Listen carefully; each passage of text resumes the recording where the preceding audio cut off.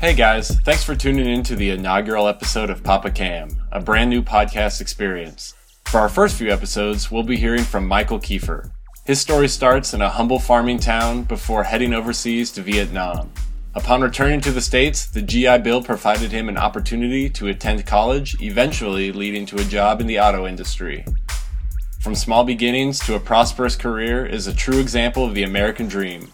So let's cut the chit-chat and get to the interview. Here we go.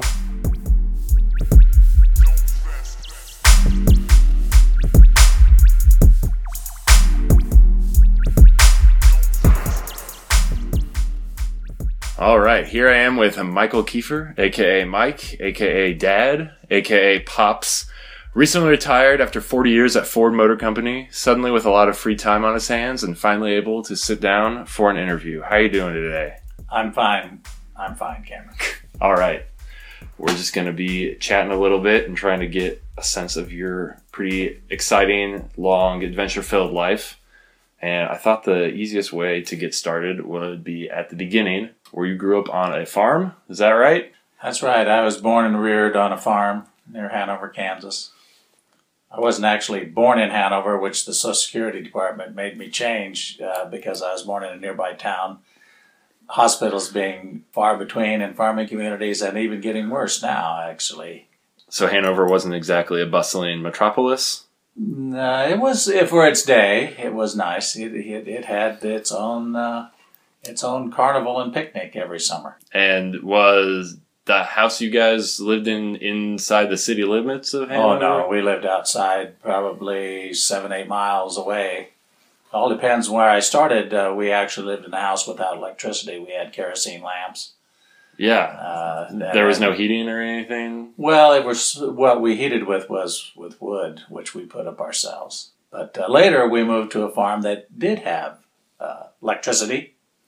Still, we heated with wood. And we actually, the first stove that I recall was a wood stove, even in the kitchen, for cooking, and it had the usual large container for hot water that you kept warming all the time, and you had to heat all your water on the stove and to take your bath on Saturday night, etc. Was it a pretty big house, big enough for your whole family? Well, yeah, it was big enough. We had a boys' room and a girls' room, so there was, and Mom and Dad had their own bedroom. How many boys, how many girls? Well, at that time there weren't so many, but turned out eventually to be 5 boys and 5 girls. Dang, that's a big family. A lot of people in a small house. A lot. An important question people probably are going to want to know the answer to is, did you guys have any cows? Oh, every farmer has some cows. You need the milk for the children. Were you in charge of milking the cows?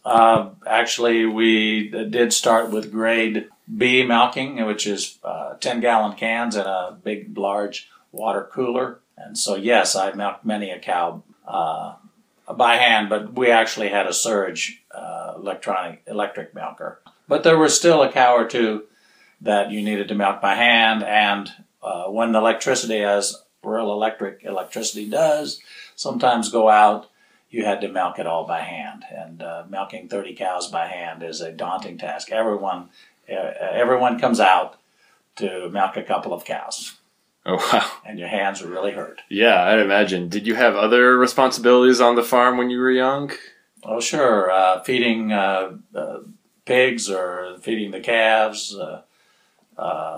Certainly getting the water for the cream separator to wash it out afterwards, because we did separate cream, gathering eggs from chickens, and tossing hay, that kind of thing.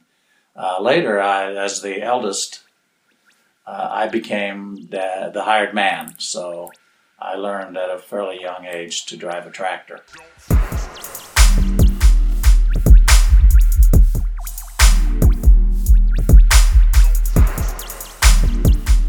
We'll be right back to the interview in a second, but I want to take a moment to thank this week's sponsor, my parents.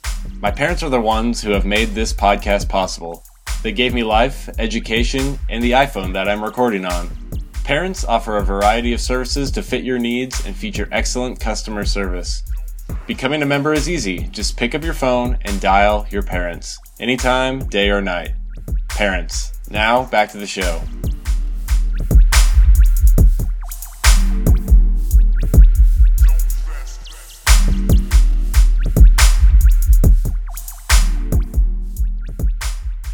Now, when you weren't working on the farm and driving the tractor, were you going to school? Is this one of those having to walk uphill both ways in a blizzard, etc., sort of thing? Well, of course. Would I tell it any other way?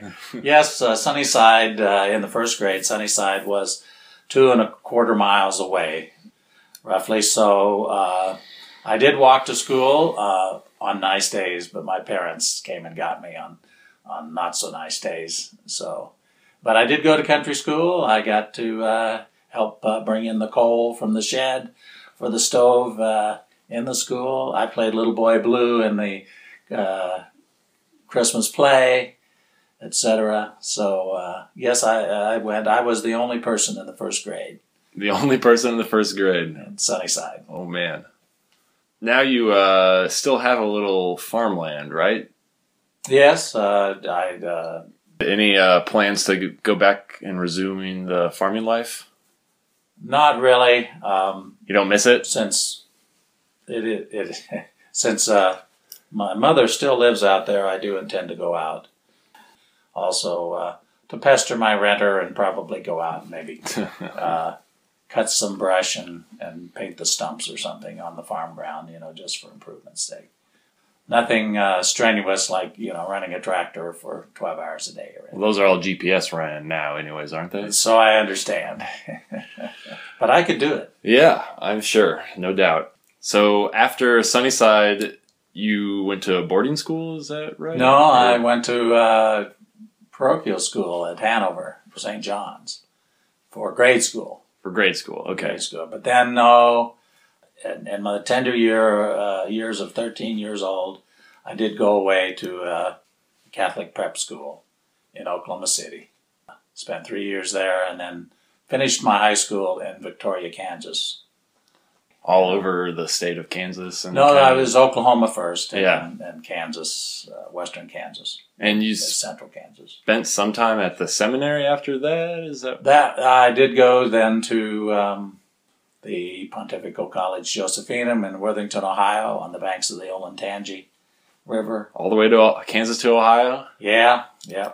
So spent some years there and lost the interest in that type of religious life. I was eligible for the draft. My number was 68 in the times when they drew the numbers. So Uncle Sam beckoned me for service.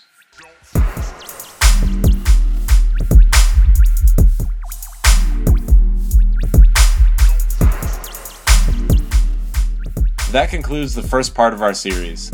Subscribe to Papa Cam in iTunes to receive our next episode in the series, where Mike and I will be talking about Vietnam.